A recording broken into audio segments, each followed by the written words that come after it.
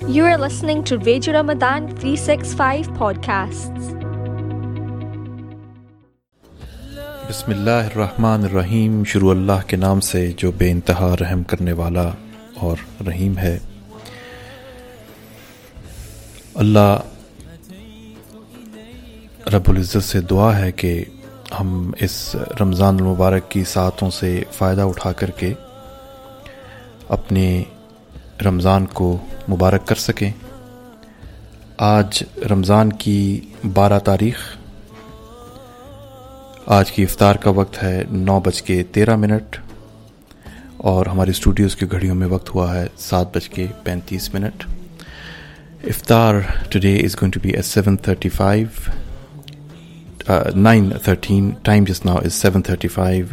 You are listening to Reflections with your host Zubair Akram and my guest as always Sheikh Ridwan Muhammad. Assalamu alaikum Sheikh. Wa alaikum salam wa rahmatullahi wa barakatuh. Sheikh, 12th of Ramadan and for some it's 13th, and I'm feeling it. Ramadan almost like a third gone. And we are feeling the fast now. It's getting tougher. I think the first part was where we had kind of some difficulty, and then we got acclimatized. And now we are again feeling the pinch, I think. So for the listeners, we have, inshallah, lined up as always Surah Kahf for today, inshallah. And Surah Kahf, we have covered two major stories of Surah Kahf. One being the sleepers, and the other one the fable of two brothers who had garden, rich orchards, and they had different view to it, how they approached the mercy of Allah subhanahu wa ta'ala, the risk they were given, and how they approached it, and how they were reprimanded, and how they were either reprimanded or how they were praised by none other than Allah subhanahu wa ta'ala himself. Today's ayahs will be coming out of the story and going into some of the principles that we should be following, paying attention to, and inshallah I hope we'll have a very good conversation around those ayahs today. So today's ayahs recitation, and on the screens you'll be able to see what those ayahs are. Bismillahir Rahmanir Rahim. In the name of Allah, the absolutely merciful, the especially merciful. ما أشهدتهم خلق السماوات والأرض ولا خلق أنفسهم وما كنت متخذ المضلين عضدا. I made them not to witness in the creation of the heavens and the earth, and not even their own creation, nor was I to take the misleaders as helpers. ويوم يقول نادوا شركائي الذين زعمتم فدعوهم فلم يستجيبوا لهم وجعلنا بينهم موبقا. And the day he will say, call those so-called partners of mine whom you pretended. Then they will cry unto them, but they will not answer them. And we shall put a barrier between them. ورأى المجرمون النار فظنوا أنهم مواقعوها ولم يجدوا عنها مصرفا. And the criminals shall see the fire and apprehend that they have to fall therein, and they will find no way of escape therefrom. ولقد صرفنا في هذا القرآن للناس من كل مثل وكان الإنسان أكثر شيء جدلا. And indeed we have put forth every kind of example in this Qur'an for mankind. But man is ever more quarrelsome than anything. وما منع الناس أن يؤمنوا إذ جاءهم جاءهم الهدى ويستغفروا ربهم إلا أن تأتيهم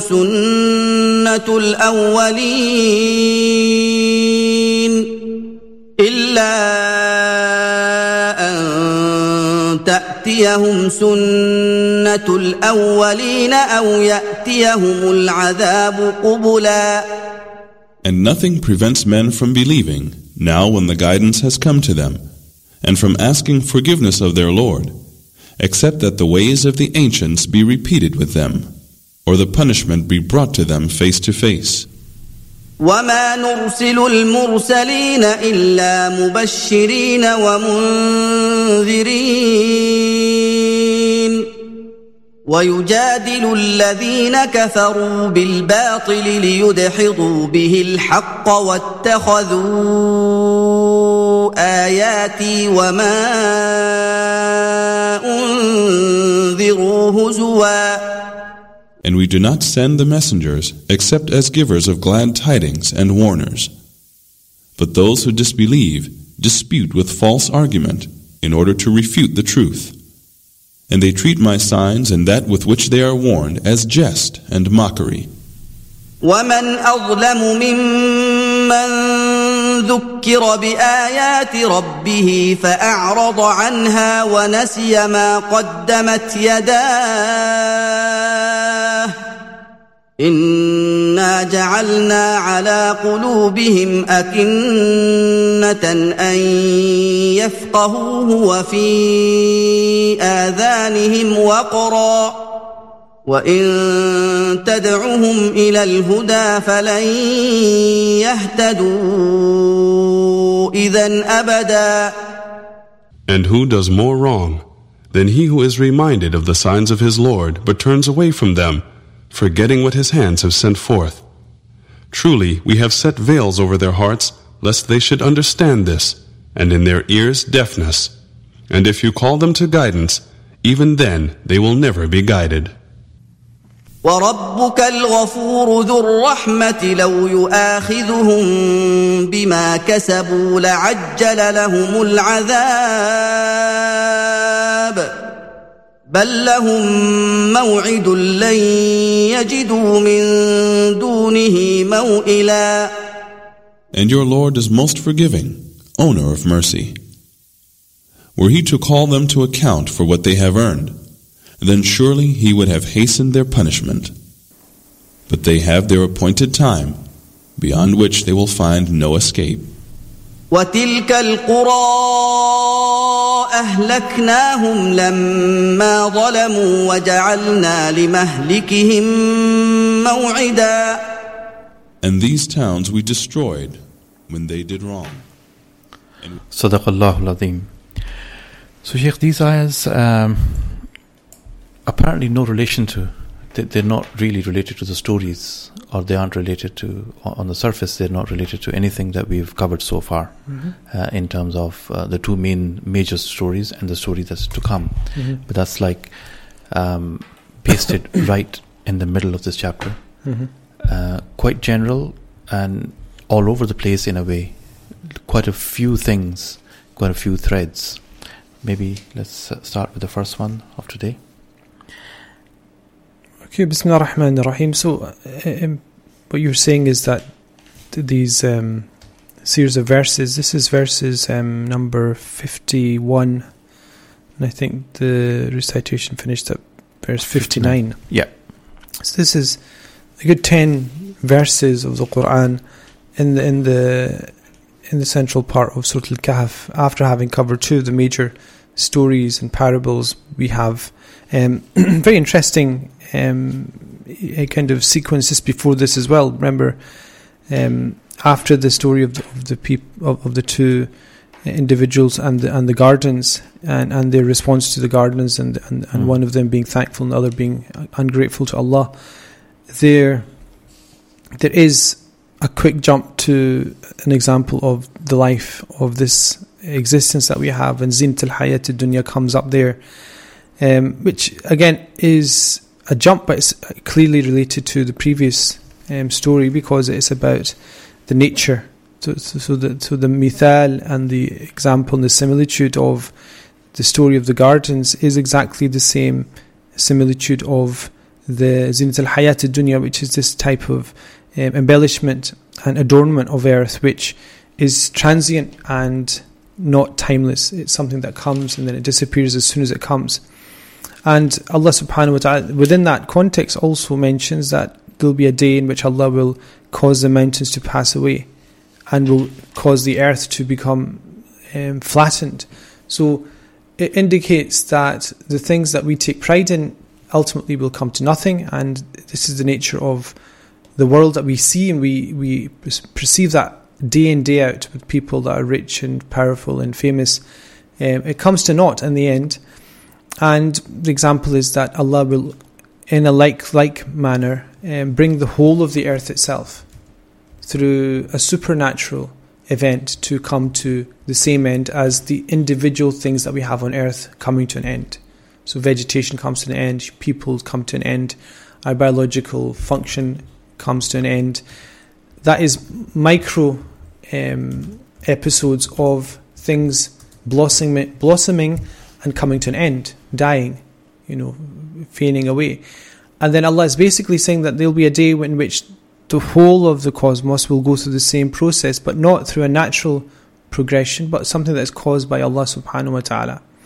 And at that point, the way that you dealt with the zina and the tests and the choices that you made will be how you will be presented in front of Allah subhanahu wa ta'ala. So Allah says, وَعُرِضُوا عَلَىٰ رَبِّكَ صَفًّا, and they will be presented in front of Allah in lines, and you will come even as the day that you were born. So the relevance of the previous story to something that seems irrelevant is actually relevant. And so this is something that's quite important, is that line of thinking goes all the way وَقُلْنَا لِلْمَلَائِكَةِ اسْجُدُوا لِآدَمَ فَسَجَدُوا إِلَّا إِبْلِيسَ. And even that you would say, well, it's a jump to from a parable of the gardens to the here and now of the pleasures of the earth, fast forwarding to the end of time, then jumping all the way back to the beginning of the creation of the human being.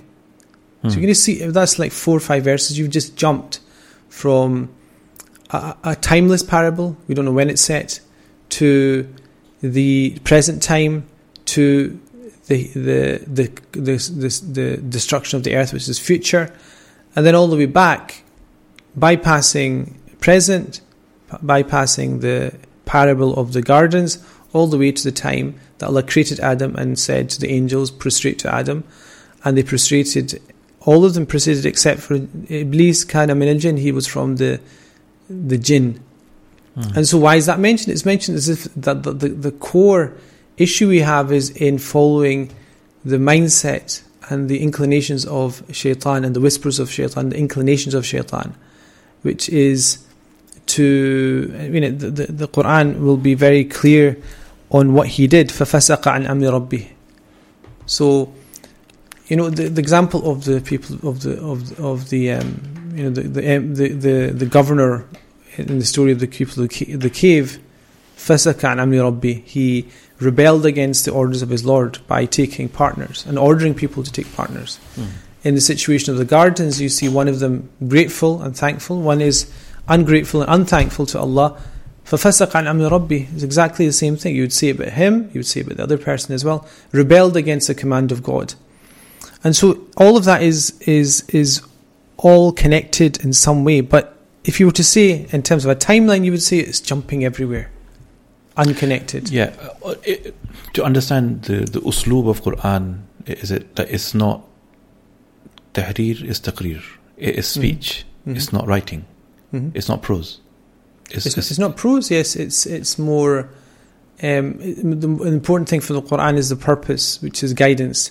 And if that requires it to constantly tell you about the thread, the common thread in human existence and human life, then time is irrelevant to that. The same thing that brought the destruction of Iblis is the same thing that brought the destruction of the person that was ungrateful to God for his garden. The same thing that brings the destruction of people today who are embellished in worldly trappings is the same thing that on the Day of Judgment will be the thing that you will come with, that you'll expect to be with you, but it won't be with you. It's the same simple thing. فَفَسَقَ عَنْ أَمْرِ رَبِّهِ. And fisq is, in Arabic, can also be used in its old Arabic usage as something that is putrid, or something that is infected, or something like that, and a wound that's infected. So it goes outside the norms of what it should do in a negative way. Not in a good way, in a negative way. It's something that you need to actually deal with and seek medication for, seek some kind of remission for. And that's why it's, the Quran, as relevant as it is at that time, is as relevant as it is today. So Allah then mentions straight after, which is, I just mentioned that because I thought it was good to review this. Allah says that we did not make, or did not allow anybody to witness the creation of the heavens and the earth. Now this is important because, in the Quran, just before this, Allah says, do you then take Iblis and his offspring as protectors and friends? This is interesting because it's this idea that, human beings follow something, follow an ideal, follow an idea, follow a precept, follow something. And certain people sell their soul to the devil. We always kind of use this expression, selling your soul to the devil. Essentially what that means is you're taking them as your guardians, protectors. In a sense, you're, subjects of worship. And so Allah is then refuting that by saying they didn't witness the creation of the heavens and the earth. If you want to worship and adore and follow somebody or something or a being, then would it not be more befitting that you do it for the one that created everything? And who was there when God created everything? Nobody. Like, if you think of the idea of partners, you would say, well, it's plausible that you would follow somebody who's with God when God created a partner. No partners. So on what basis do you then follow in the footsteps of a being that is meager and futile and insignificant? But who's this ayah addressed to? It's like there is a bit of anger in here. It's a bit of kind of like a dig, almost. It's saying, what are you bothered about? So what's happened in this verse, which is verse 51. I never asked you how to create. Especially if you are a deviant, why would I ask you? Yes, so what's happening here is something that's understood. The story of Iblis comes, and Allah mentions that he rebelled against the command of his Lord, and people then still take Iblis as their master, essentially. Even if you don't openly say it, if you're cutting corners in commerce and you're swindling and you're being unethical and you're cheating and you're sinning, you're essentially following the pathway of shaitan. Now Allah is saying that on what basis? Like, what does shaitan have? Apart from serving the nafs, it feels good. And this is essentially whatever entertains and feels good and you can relax doing, the shaitan will rather you do that than anything else. And that's why the shaitan doesn't care. This is why the scholars, they talk about the fact that the waswas of the shaitan is such that you can tell when it's a waswas of the shaitan, because what happens is that the shaitan doesn't care that you are sinning in a specific way. What he cares about is that you sin. Does that make sense? So in other words, what the shaitan is interested in is not that you are doing a specific type of sin, arrogance against Allah subhanahu wa ta'ala, or rebelling against your parents, or slandering people. He just is bothered with you sinning against God. Whereas our nafs is of a nature where what it does is it will catch on to just one thing, and that's how you tell the difference between what is the waswas of shaitan and the feeling of your own nafs. The feeling of your own nafs is basically an addiction, that it will only come to you in that way, in that specific form, and that will be the thing you'll be addicted to, or prone to doing, or prone into falling into. Somebody might be prone into slandering, somebody might be prone into the major enormities of the tongue, or the ear, or the eyes, but that will be what they'll be prone to. Whereas the shaitan doesn't really care. So Allah says he didn't even, and the shayateen and these forces that you follow didn't even witness the creation of the heavens and the earth. and they can't even create themselves. And so Allah subhanahu wa ta'ala says, how would you take such misled people as your helpers? It's a logical argument. It's called a fortiori, which is basically an argument where you say, if they weren't even there, so on what basis are you doing all these other things? If they weren't even there when creation was created, so how can they be greater than God, more befitting of adoration and worship than God? How can they be more befitting of your obedience than God? And this is a rebuke, as you said. It's an indirect rebuke to the people. And Allah subhanahu wa ta'ala says, on that day, Allah will call their partners, who you pretended that they were your partners, and they will cry, what? They will cry that, if only we were not created in this time. This is essentially the call out to people that follow the inclinations of the nafs and inclinations of shayateen. And there will be this massive chasm between what they say and what they do. And Allah subhanahu wa ta'ala says, and you will see, or in fact, no, sorry, the mujrimun will see. And there was people that are unjust to themselves, that fall into jurum. Jurum is a transgression against God. They will see the fire. And it's quite interesting that they will see the fire. Now, why will they see the fire? Because obviously this is going to be their just desert for their actions. أَنَّهُمْ وَاقِعُوهَا. And they will think. And the interesting is the translation. I don't know what you have for the translation, but the interesting in what it means is فَظَنُّوا. فَظَنُّوا means they think or they imagine. Now, why would they imagine if they see the fire? So this is creating, when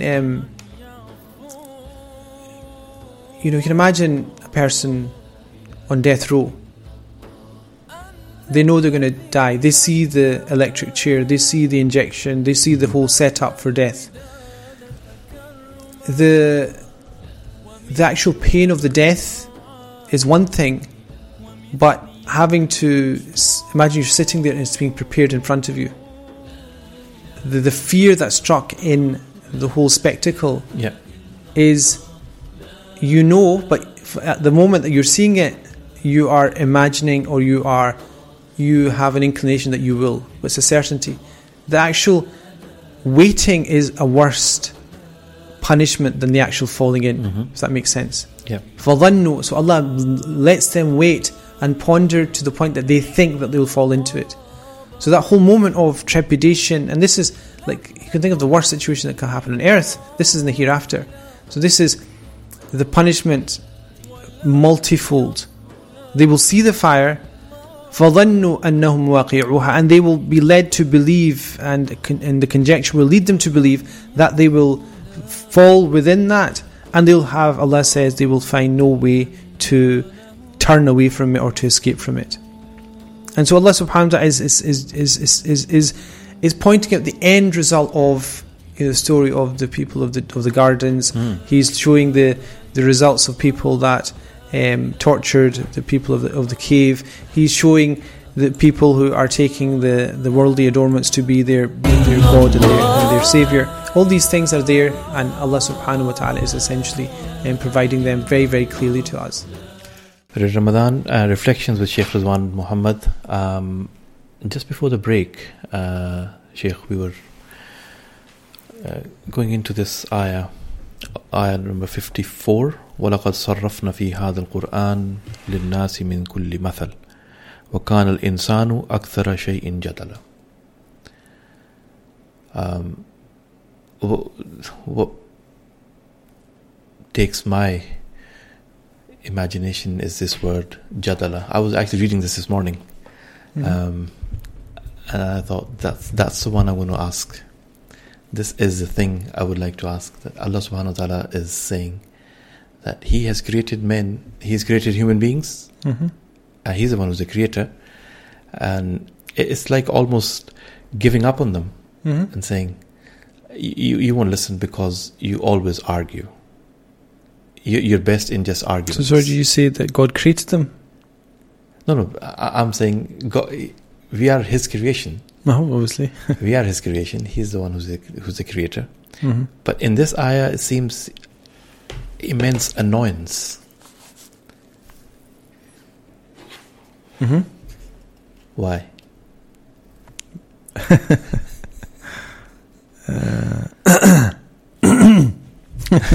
Needs you to clear your throats. Okay. Bismillah ar-Rahman ar-Rahim. So Allah, this verse, 54? Yeah. وَلَقَدْ صَرَّفْنَا فِي هَذَا الْقُرْآنِ لِلنَّاسِ مِنْ كُلِّ مَثَلٍ. So this is interesting because this is it's like a statement. Yeah. Like up until now, what's happened is there's stories and there's examples and there's kind of reasons why you should turn back to God, and these kind of themes are very prominent here. And then Allah is basically saying, وَلَقَدْ صَرَّفْنَا فِي هَذَا الْقُرْآنِ لِلنَّاسِ مِنْ كُلِّ مَثَلٍ, that we have presented. And the tone of this verse is interesting. It's as if you're saying, we've presented every single type of example and similitude and teaching lesson and thing to approximate to a person's mind the truth of the Qur'an. So look at the previous story about the two gardens. وَاضْرِبْ لَهُمْ. Allah says, strike an example or a similitude or a kind of example. Similitude is more a better way because it paints a picture of something that will convince you of the greatness of thankfulness to God and the futility of a lack of gratitude towards Allah subhanahu wa ta'ala. That's the basic principle of that specific verse or that set of verses. And straight away Allah subhanahu wa ta'ala says, strike for them the similitude of the embellishments of this world, which will come and pass. So no one's going to sit there and say, well, that's not the case. Yes, everything grows and everything dies. Everything reaches strength and goes into decay. So Allah is basically saying, look, each of these examples, Allah is bringing you the most diverse types of examples. إِنَّ اللَّهَ لَا يَسْتَحِي أَن يَضْرِبَ مَثْلًا مَا بَعُودَةً. So Allah says also in the Qur'an that God is not shy of providing the similitude and example of a ba'uda, which is a gnat, just a small fly. So from the smallest things, Allah will create an example. Allah will give you examples of everything. Give you the example of the أَفَلَا يَنْظُرُونَ إِلَى الْإِبْلِ كَيْفَ خُلِقَتْ. Do they not look upon the camel, how it's created? So all these things, do not look upon the stars, how the firmament, how it's raised up. Allah is providing example after example to convince you of just following simple guidance. Okay? Which would usually mean that you follow it. Like imagine you tell somebody to do something and you give them reasons to do it. Mm-hmm. And every single time you give them a reason, they have a retort and a dispute and a discussion with you about it. Mm-hmm. So it makes sense if what you're saying is not completely clear. So obviously the person who you're speaking to will say, well, what about this, what about that? It's perfectly natural.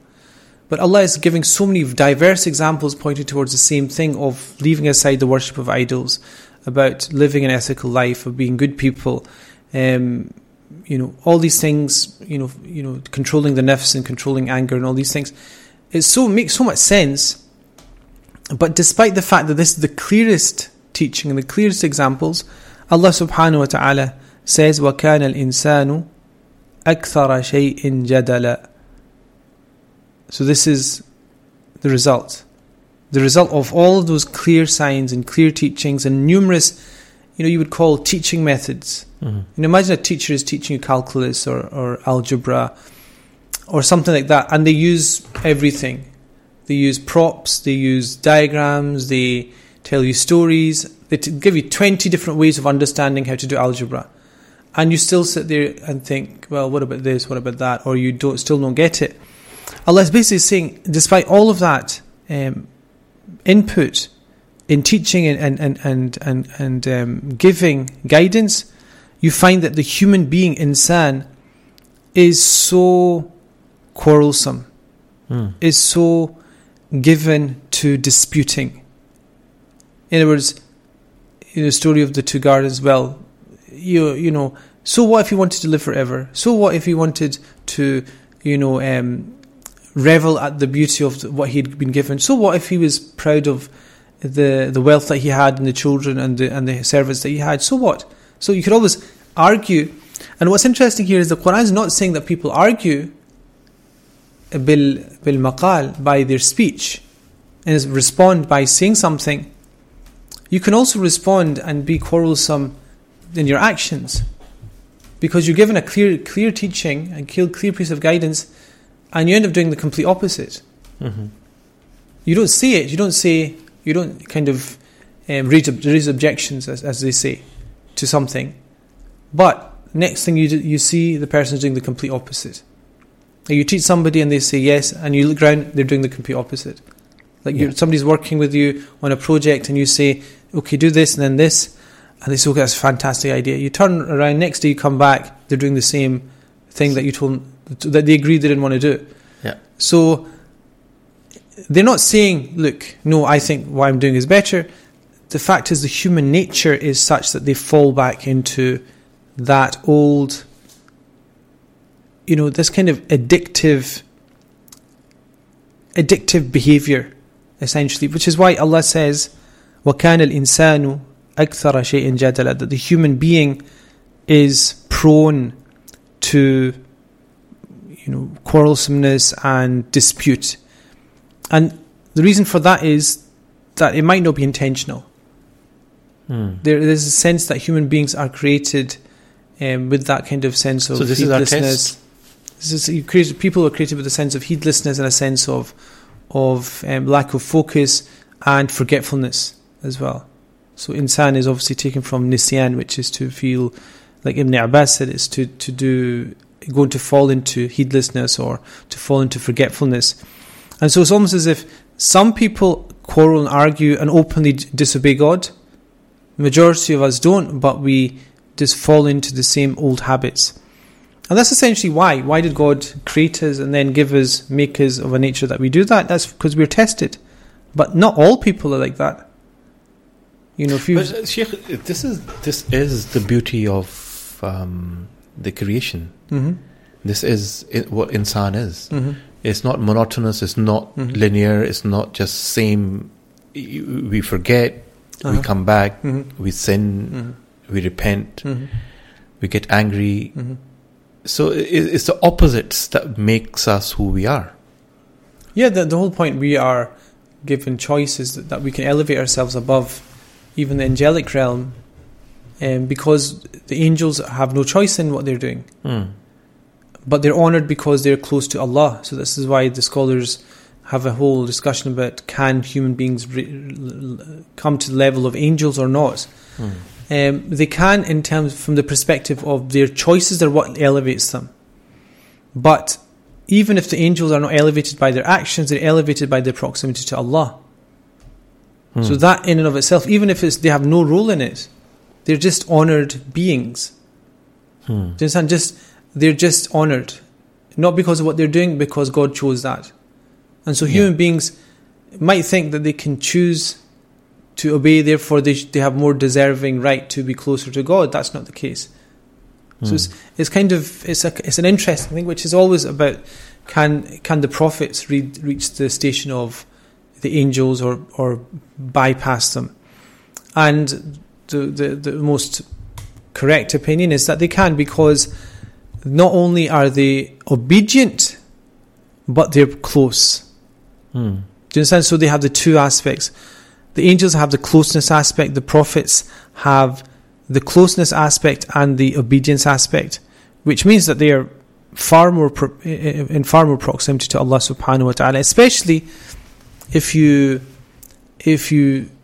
then take it to the point that Allah is then calling the Prophet al-Mujtaba or al-Mustafa, the chosen one, or the one brought close. In that case, the special type of inayah towards the Prophet alayhi salatu wasalam. This is why scholars by consensus said that the Prophet is the most elevated form of creation, more than anything else, because angels don't have the issue of volition. So in this ayah, this quality that Allah subhanahu wa ta'ala is saying, that He is the one who's created us with this. He's not created us with it. He's created us with capacities that when we choose them, we take on one of these, which is quarrelsomeness. But we have the ability to control that. So human being is but not... the default position is that you will... According to this ayah, the default is that you will quarrel. Not necessarily. I mean, it's not necessarily the case. I would say a good translation would be that human beings are oft disposed to quarrelsomeness. Like the disposition is towards that. Because the nature of the fact that they want to follow their nafs. Because the quarrelsomeness or somebody not doing what you've told them is because even if they say they'll do it, it's their nafs that's pushing them somewhere else. And so if the nafs is left alone, yes, you will be by default quarrelsome because you'll just keep arguing of what you say is correct. Once you hone that and train it and discipline it, then obviously that won't be the case. So how often, akthara shay'in jadala. It's an interesting way that the Arabic expresses it. It doesn't tell us, are most people like that? Or is an individual very quarrelsome? We don't know exactly what it means. Does it mean most people are quarrelsome? Does it mean the human species is quarrelsome? Does it mean we are disposed to certain things, but the greatest thing we're disposed to is quarrelsomeness and being awkward? We don't know. But it just tells you this is a prominent thing that stops us from following what are essentially God's signs. That's the reason. So basically it's indicating there is a capacity within you. Yes. That if you choose, you become this and don't do that. Yes. So that's it. Whether it's in people or in the population. Yeah. So if it's a quality thing or a quantity thing, we don't know. If it's a quality thing of you... But the whole thing of Quran is that it is, if I'm reading it, if I'm listening to the commentary of it, is for me. Mm-hmm. Yes, so it's for you because you'll right away check. If God has given you such a clear example that you've been convinced with, you to ask yourself, why did you not then follow it through? Yeah. If you read the Quran, you realize the truthfulness of it. You always have to then come back and think, well, why did I not follow through on that clear guidance that I was convinced about? What the answer will come back clearly is it's the nafs. It's the ease with which the nafs coax you into the sense that you're better continuing on the path you're on and not making a change. Whereas this verse is essentially saying that you have to, make a change and make an alteration in the way that you live. And so Allah subhanahu wa ta'ala then continues on with a discussion about the fact that people follow the path of previous people, stops them from worshipping Allah, following guidance, seeking Allah's forgiveness. The only thing that stops them is just following the pathway of people before them. So it's this thing of so many people did this rebellion that you just end up following in that as well. And Allah says, وَمَا نُرْسِلَ الْمُرْسَلِينَ إِلَّا مُبَشِّرِينَ وَمُنذِرِينَ. That we didn't send and send forth the messengers except that they were givers of glad tidings and warners. And so that is the only thing. So prophets are there to give you a message that you'll find that the human beings that they were sent to will be what? The same thing. أَكْثَرَ شَيْءٍ جَدَلًا. They will be so quarrelsome. Like the Quraysh, just read the seerah of the Prophet ﷺ, and you will see quarrel after quarrel, argument and argument, counter argument after counter argument against the Prophet ﷺ, against the resurrection, against the fact that they should still worship idols, they should still sacrifice to idols, they should still be allowed to do whatever they want. Like in the seerah of the Prophet ﷺ, you have the example of Bani Tamim. Was it Bani Tamim? No, it wasn't. It was actually Ta'if, the people of Ta'if, Bani Thaqif. So when the Prophet conquered Mecca, he went to Ta'if to conquer Ta'if and Thaqif. He was unable to. And so they remained as they were. And then later on in the year, when they saw that the Muslims had basically managed to conquer the whole of the Arabian Peninsula, they were presented Islam and they accepted it. But then what was interesting about Bani Thaqif and the people of Ta'if, very arrogant, very haughty, and almost like Quraysh, and perhaps more so. When the Prophet presented Islam to them, they started to put conditions down. So the first thing was, water, do you have to do wudu? Sometimes it's cold. Ta'if's cold. 5 times? Do we have to bow down because it's bad for our... And then zakat, do we have to pay zakat? So they had all of these things, one after the other, that they just accept. You've understood that this is correct. No, we want to provide stipulations, and the Prophet, some of the stipulations the Prophet agreed to, like zakat, he's allowed them not to pay zakat. And the Prophet ﷺ then, when the companions asked him about that, he said, when they start, because the Prophet did not give them permission to not do wudu, not to pray. He said, you have to do wudu, you have to pray. They asked for permission to fornicate, because he said, we travel and we need to fulfill our needs. The Prophet did not give them permission to do that. And then they said, we will not pay you zakat. And the Prophet said, he just said, okay. And the companion said, well, why did you, they were kind of shocked. Because this is the first time it's happened. The Prophet, the Quran doesn't separate salah and zakat. Yeah. Aqimu salah wa atu zakat. And Sharia is just so it's like this thing that Sayyidina Abu Bakr fought the Eastern tribes for. And so they were kind of slightly shocked, because this was something out of the blue. The Prophet had never allowed people to forfeit the payment of zakat. He allowed it for Bani Thaqif. And when the Prophet was asked about it, he said, if they are constant in their prayer, they will have no choice except that they will pay zakat.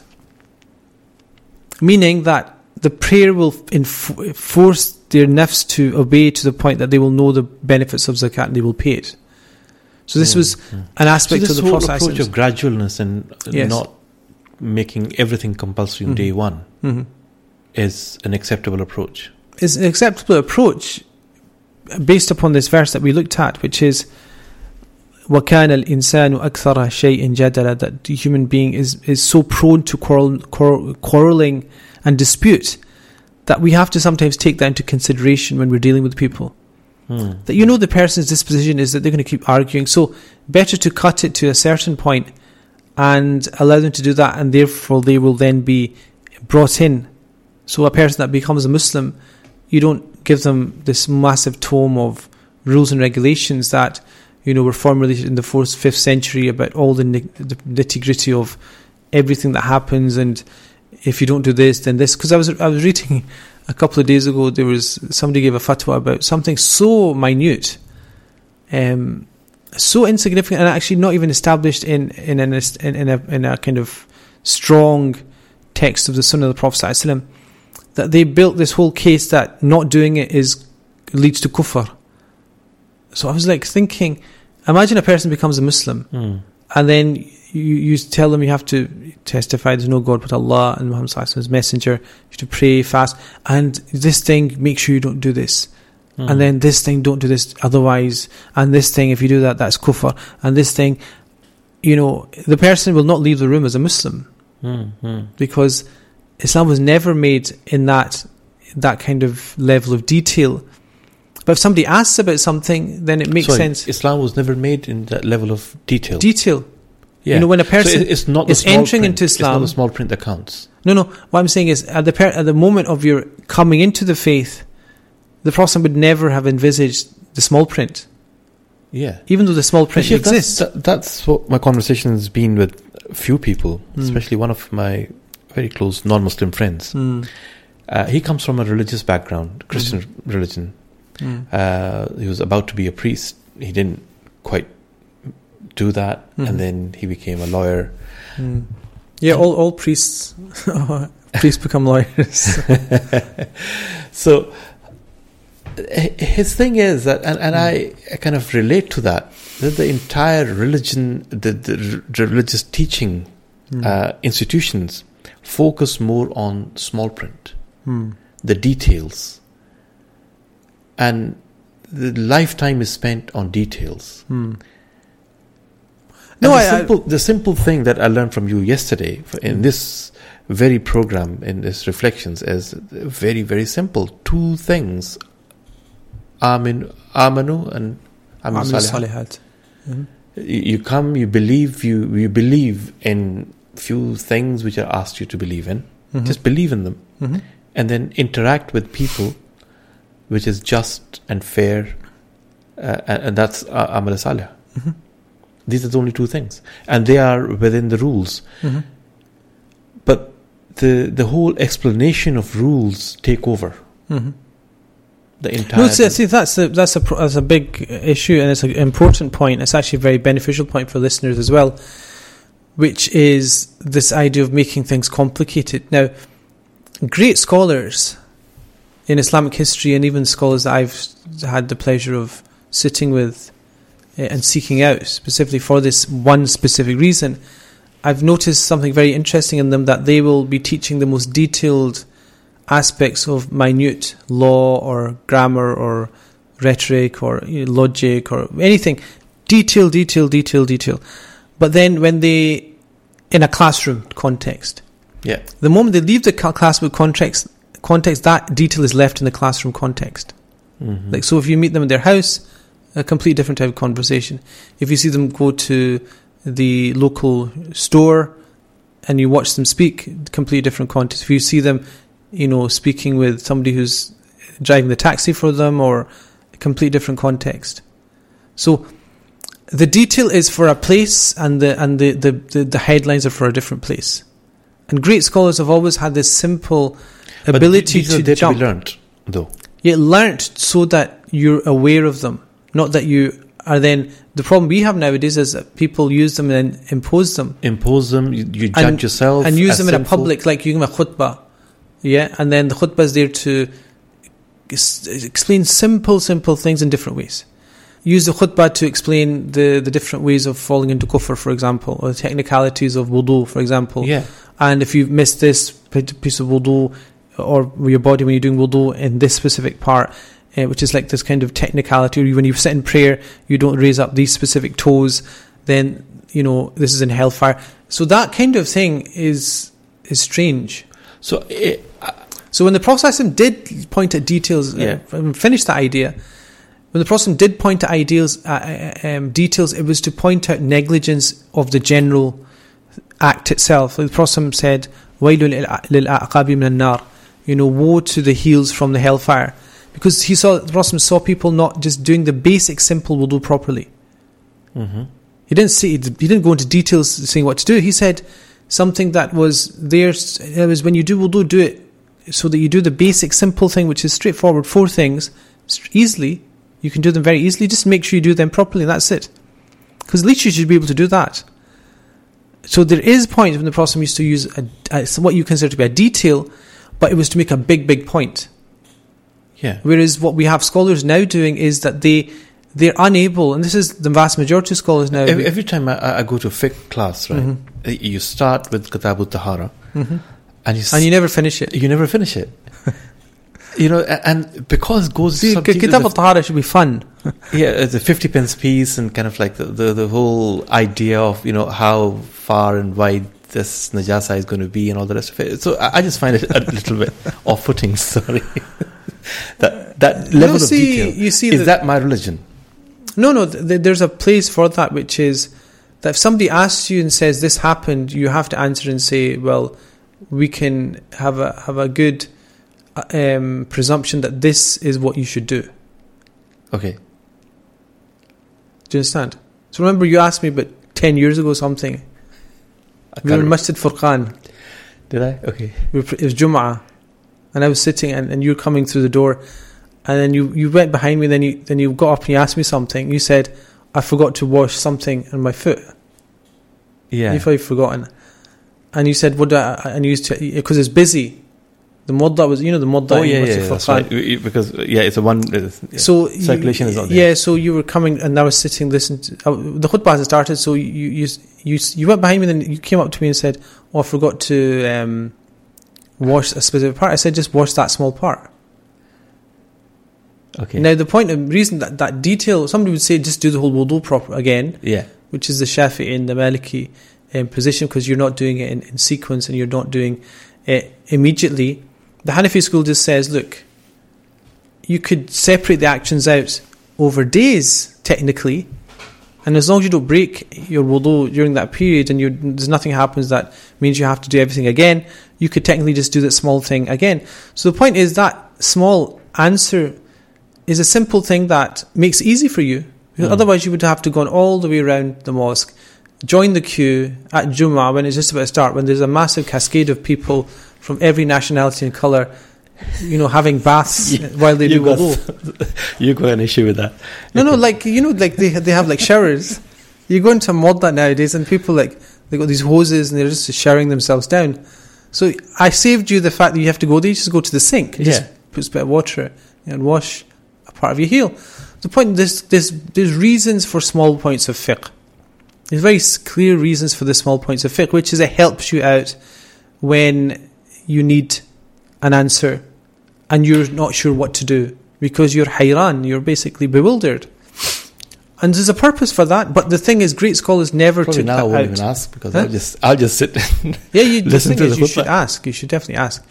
But the thing I think is that scholars nowadays they have a difficulty in leaving the books in the classroom, and they feel the need to impose and impress that upon people outside the classroom. Whereas what I saw with the greatest scholars I met is the simplicity of their Islam and the simplicity of their speech in public gatherings was because they just wanted to give people simple, straightforward advice. And it's the same with the Prophet ﷺ. He would speak to the people in accordance with their own kind of disposition, which was, a blessing from Allah subhanahu wa ta'ala. Iftar is at 9:13 today. 9:13. Just a thought that came to my mind. It's like when we go for Umrah, you are in awe with the majesty, the majestic look of Kaaba, and you're there in the presence in Makkatul Mukarramah.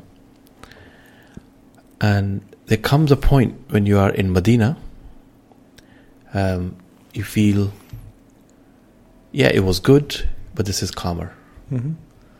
Where you were was beautiful. You were closer to Allah subhanahu wa ta'ala, and you were doing tawaf. I do enjoy tafsir, and I have that. But when I move to the seerah section of this reflections, I played this track, بلغ العلا بكماله كشف الدجى بجماله حسن الجميع خصاله صلوا عليه وآله. This is Jami's, a Persian. Abdurrahman Jami, yes. Yeah. If you can just start with this section, just a bit of translation of these 4 verses. Yes, these are couplets from Abdurrahman Mullah Jami, who's, in fact, the reason he's famous is generally because of a work on Arabic grammar of Ibn Hajib. He did a commentary on that, which is called Mullah Jami'. So, when I was talking about people taking details out of the classroom into the public domain, so Mullah Jami' is considered to be quite a difficult book to study, so people always say, I studied this book. So they could boast that they've studied this book. So he was known for many things. One of the things he was known for was actually his intense love for the Prophet ﷺ. And it's known of his life, in fact, that he went to Hajj, and after Hajj he went straight back to his home in Herat, which is way up in Afghanistan. And people said, are you not going for the ziyarah of the Prophet ﷺ? Because obviously we go on Hajj, and on the way you will be able to make a detour towards the Prophet ﷺ's resting place. And he was weeping and answering, saying, how can I justify making my journey to visit him as part of a journey for something else? So he went all the way back, and then he came all the way back to the ziyarah of the Prophet ﷺ. That was like the kind of dedication, the love and the loyalty he had with the Prophet, that he felt it would be, even though we would consider it to be completely exaggerated, or abartman in Turkish is a kind of overstated zealousy to do something. But for him it was a real thing, that how would he be able to go and visit the Prophet ﷺ when essentially he was there to perform the rituals of the pilgrimage. To most of us, it wouldn't even occur that we're doing Hajj and we'll get a ziyarah to the Prophet on the way.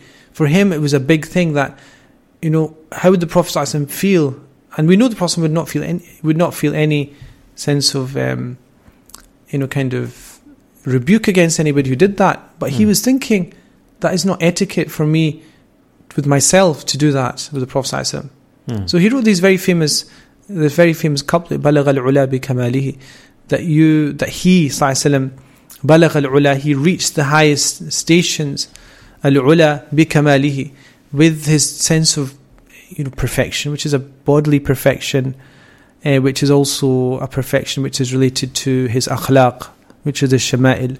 So the shama'il were to his physical presence and also his ethical presence, his manners, his character. بَلَغَ الْعُلَى بِكَمَالِهِ حَسَنَتْ جَمِيعُ خِصَالِهِ, that all of his khasa'il, which are his special qualities, were beautified by Allah subhanahu wa ta'ala. So what you understand he's saying is just taking a tour of the Prophet ﷺ's being through couplets that would in some way indicate and summarize what basic hadith literature details in so much detail. Like the details of how the Prophet walked, how he spoke, how he interacted with people, what he wore. All those details are a lot of detail, but what he did was just summarize in 3 or 4 lines everything. And then based upon that he says, Sallu alayhi wa alihi. At the end he said, if this is the case, then pray salutations upon him and then Allah and on his family. And essentially that is because it's of benefit to you as well. You recognize that. You recognize the perfection of the Prophet ﷺ. You pray upon him ﷺ. The benefit of that is, as the Prophet said, Man salla alayya wahida sallallahu alayhi ashara. Whoever prays upon me once, God prays upon them 10 times.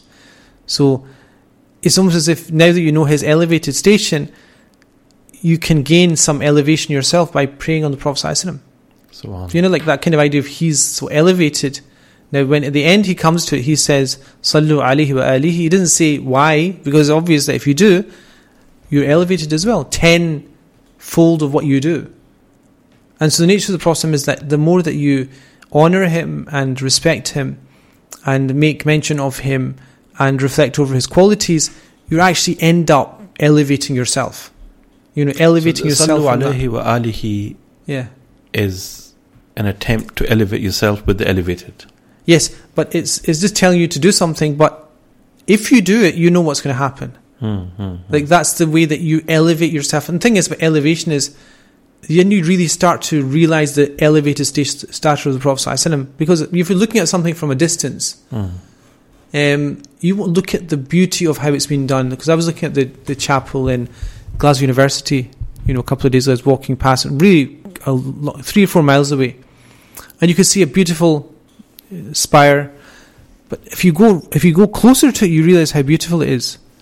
So we don't understand the perfection of the Prophet ﷺ until we try and act upon his sunnah, and when we do, we get elevated, and then we get some sense of perspective based on proximity to just how elevated he is, just how perfected he was by Allah subhanahu wa ta'ala, just how great a teacher and a model for life he was for men and women that come to know about him ﷺ. And so that's the whole thing, that Mullah Jami is basically encapsulating that. So whether it's in ease or hardship, whether it's in happiness or sadness, whether it's in victory or defeat, lockdown or no lockdown, he is, in some sense, the amazing thing is he has something that's core to him that speaks to us, even in the most, we're talking about unprecedented situations we're in.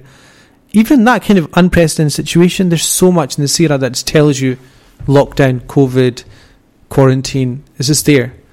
How to behave, how to act.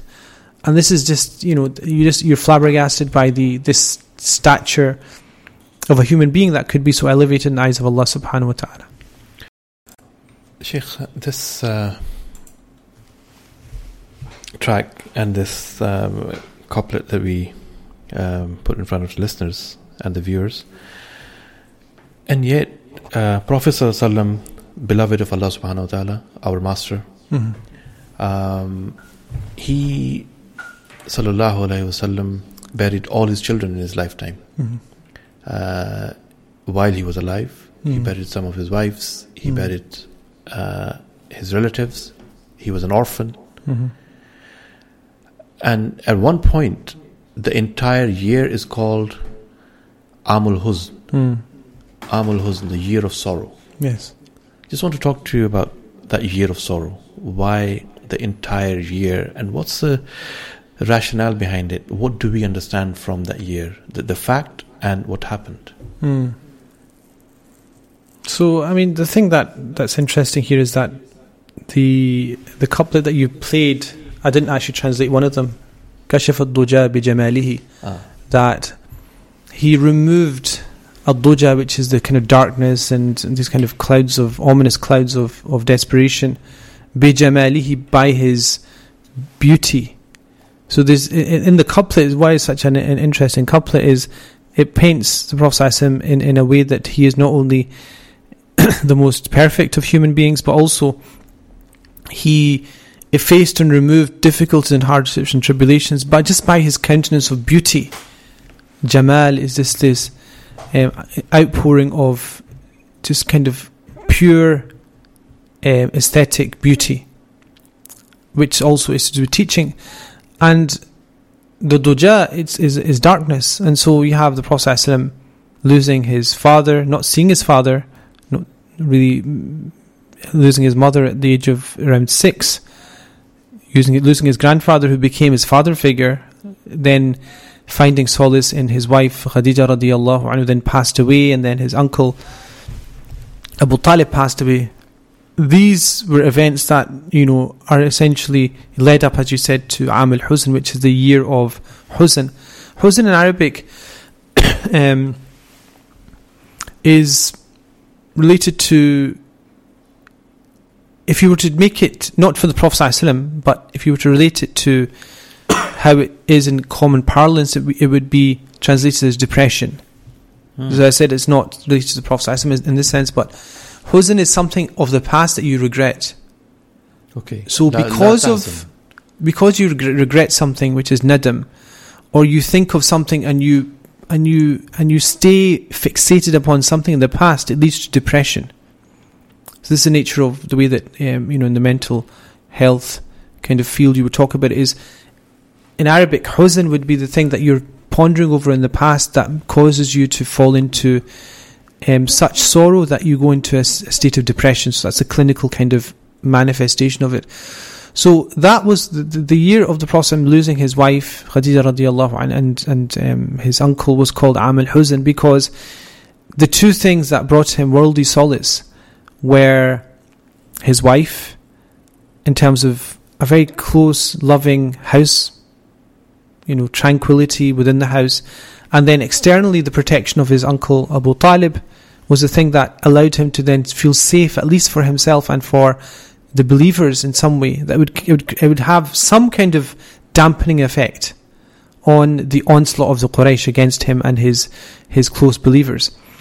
And so that was huzn, because it was something that passed and the Prophet connected to constantly in his life, to the point that even in the most happiest of days in Madinah al-Nawwara, he would still remember Khadija, and he would mention her just in passing. When everyone's forgotten everything about her, he would just mention her in passing. He would make mention of her, and he would give gifts to her friends to keep the connection with her alive in some way. So it indicates the degree of huzn, the degree of sorrow the Prophet had for that specific event. And what's related to that also is ham, which is something that's to do with the future. So you have huzn, Amul Huzn, which is for the past. Yes. And ham is for the future. Ham is like anxiety. Okay. So you have this kind of, you have the hadith of Abu Umama al-Bahili when the Prophet was visiting him, or in fact he saw him. He just came across Abu Umama al-Bahili, dejected and almost defeated. So you could, from the body of somebody, you can see the person's defeated. And the Prophet said, "What is the matter?" And he said, "Duyun lazamatni wa humum, or humum lazamatni wa duyun." He said that it's anxiety that is engulfed me and is eating away at me, and debt. So obviously he was in debt, which led to anxiety about the future. And so the Prophet gave him that famous dua, Allahumma inni a'udhu bika min al-hammi wal-hazan والعجز والكسل والجبن والبخل وغلبة الدين وقهر الرجال. The famous hadith of all 8 different things that are placed so amazingly by the Prophet in a dua, that I seek refuge in you from al-ham, which is anxiety of the future, wal-huzn, which is sadness of the past, wal-ajzi wal-kasal, which is incapacity and laziness, wal-jubni wal-bukhl, which is cowardliness and what is related to that, which is miserliness. Because if you're cowardly, you're cowardly over your own future, so you'll keep hold of your wealth. وَغَلَبَةِ الدَّيْن, which is the overpowering nature of debt. وَقَهْرَ الرِّجَالِ, and the oppression of people. So the Prophet gave him that dua essentially to allow him to cope, to have some kind of strategy of coping with it. You know, when you articulate something and you make sense of it and you say it out, it becomes much more manageable. Yeah. And especially if you put it out there, you're speaking to Allah. So one of the things in mental well-being is that it's about speaking about it. You know, it's about sharing it with people. It's about seeking help and not suffering in silence. And so the problem here is, this is way beyond what we would imagine. At that time, the problem is giving you a dua, but it's a behavioural therapy now that you articulate and you put, you kind of throw out your worries out there, so you can actually see them and articulate them, but you're doing it to God. And so the Prophet is doing that because he went through Am al-Huzn. He saw the difficulties that he went through. He saw that the tribulations that he had, and he had the strategy of coping with it, which was to not bury it, not ignore it, but constantly remember it. Like, why did he continuously, mention Khadija to the point that Aisha would get agitated? In fact, Aisha radiallahu anha would stop speaking to him because she was so jealous of Khadija, who's no longer, in her memory. She would get to the point she would be agitated to the point she wouldn't speak to the Prophet ﷺ, and the Prophet would continue to speak about Khadija. Now the point here is, how did the Prophet deal with Am al-Huzn? He dealt with it by not burying it, embracing it. So he embraced it. He spoke about it. He embraced it. He lived the memories. He articulated it. He honoured her. He never gave an opportunity except that he took it to praise her. Subhanallah. Okay. That's you've taken me in a different direction. Well, what did you want to ask? You asked. No, that's fine. No. The direction of my mind. So, dealing with huzn, the prophetic way of dealing with huzn is actually talking about it. It's talking about it. Is shutting yourself down and not kind of closing doors of memories. Mm-hmm. Yes, it's to think and to reflect over the good and to accept the decree. And the Prophet in that articulated, Inna lillahi wa inna ilayhi raji'un, so we're from God and we will return to God. Now, that doesn't mean when somebody passes away you put them into the bin of memories and then you don't recollect what they did. It's good to remember the blessings that the person brought, but then to acknowledge the fact that they're from God and they're going back to God. Yeah, it's be content with their journey that they've taken with the izn of Allah subhanahu wa ta'ala. Mm-hmm. That's and you embrace the experience, the good experience that you had. And this is why the Prophet used to commend people and advise them and order them to the point of ordering that remember the mahasin of the people that passed away, and not mention the bad qualities of the people that passed away, because the way of coping with that, the Prophet wasn't just telling people how to behave and speak about people that are dead.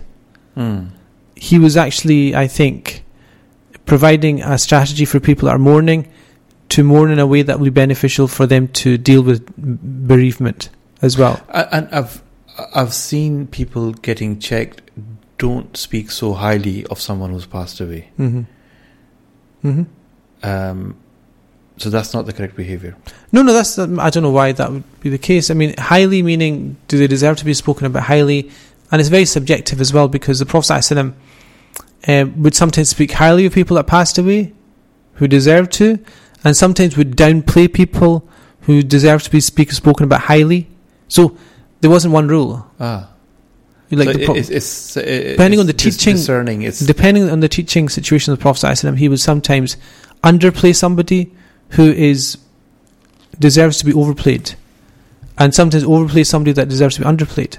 Like we have the example of, example would be Sayyidina Uthman ibn Mad'un radiyallahu anhu passed away. The first companion passed away in Madinah al-Munawwarah, the first one that was buried in Baqi'.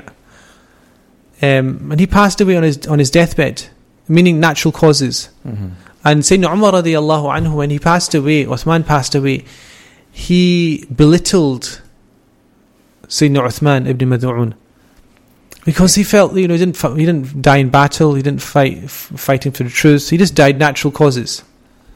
But Uthman ibn Mad'un was so close to the Prophet ﷺ. Some scholars of history, they said that he was so close to the Prophet ﷺ and he died so early that if he hadn't, he would have been one of the khulafa.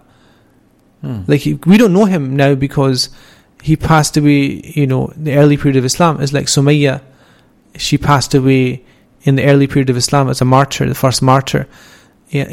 So we don't remember her because she didn't have the time to create the legacy or the memory of events. And Uthman is exactly the same. We just know him because he was so pious. He was basically given to renouncing everything of the world.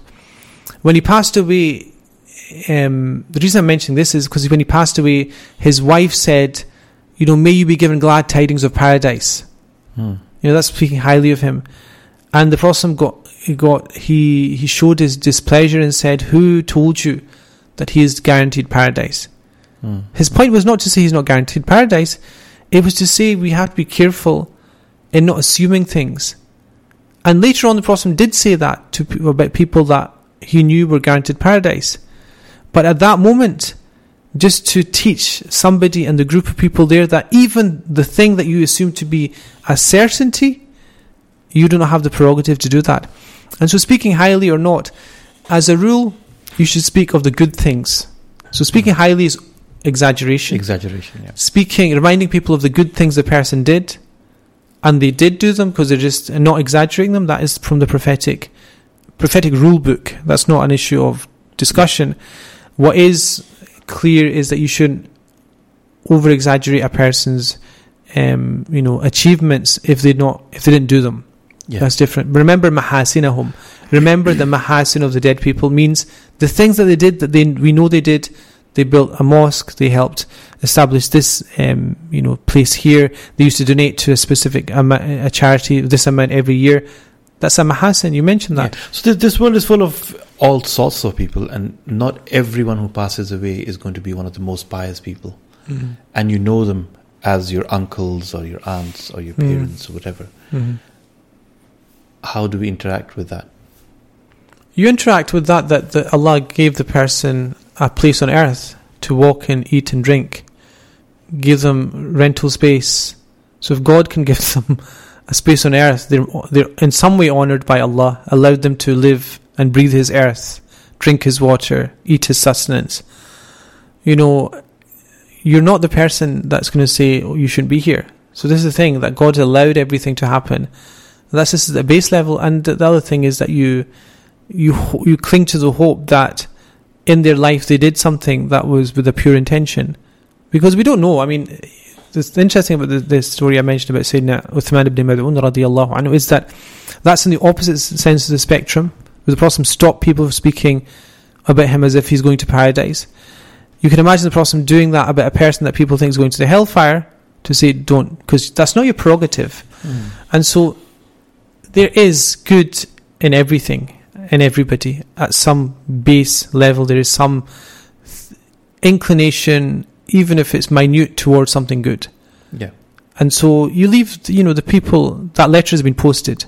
It's been stamped and posted and it'll be delivered. That person has disappeared.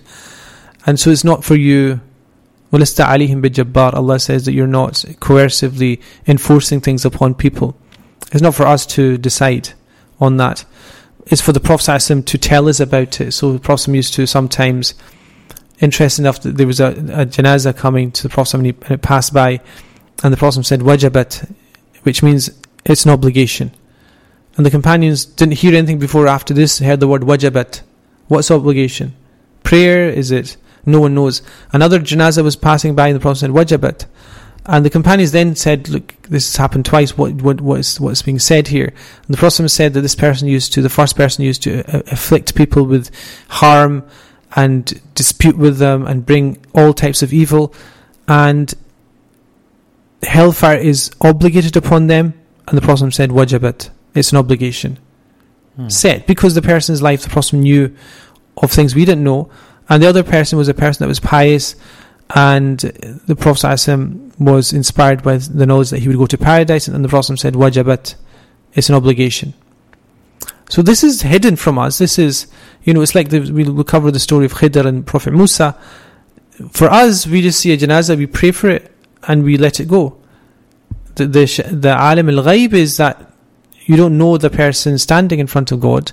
So you just, what you do is, in Usul al-Fiqh we have this principle that jalb al-masalih awla min dar al-mafasid, or dar al-mafasid awla min jalb al-masalih, that preventing harm is better than accruing good.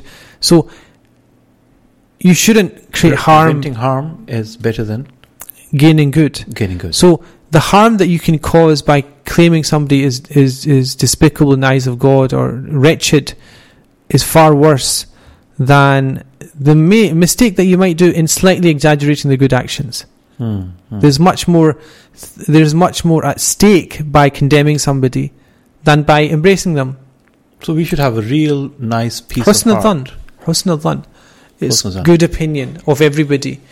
This is something that's disappearing, in the Muslim community very quickly. Husn al-dhan, the basic principle of rejecting conjecture and having a good opinion, and there's kind of debates about, okay, you can't always have husn al-dhan, but the thing is, we do have very clear, clear principles on how that works. Anyway, husn al-dhan is not when you see somebody falling about in the street with alcohol in their face, singing songs from intoxication. You can have a husn al-dhan there, but you can have husn al-dhan if you see somebody dumping bottles of beer in a recycling bin, for example. You can imagine somebody going to a recycling bin for glass, and you see them Corona. I know there's a beer. There's a beer make. Not that I have ever known about it. It was just in the news. It's called Corona, made in Mexico. So he's throwing these empty bottles of Corona into the glass recycling bin, and you're driving past, taking the video of them and sharing on the WhatsApp. Yeah. So that obviously, the husn al-dhan is a bit far-fetched to say that he found it and he's getting rid of it, but that's a very plausible thing, because glass left on the side of a road with kids running about, it's going to break, it's going to cause havoc. The Prophet said that Islam has different facets. Removing harmful objects from the street is part of faith. So that person might be removing harm and gaining this whole paradise scenario, and you're getting the opposite. You're getting the hellfire scenario option on the menu, just because husn al-dhan. Time is 9:09. I'm sorry, I have to cut this short today. Reflections that we started at 7:30 is coming to an end at 9:09. Iftar today is at 9:13. Final few moments of us to reflect individually on our own. Listen to Gems of Wisdom, something from Sami Yusuf's track for a few seconds. Inshallah, we'll be back tomorrow at 7:30 again with Sheikh Rizwan Muhammad, reflecting on a different part of Surah Kahf, 18th Surah of Quran. Until then, Assalamu alaikum wa rahmatullah.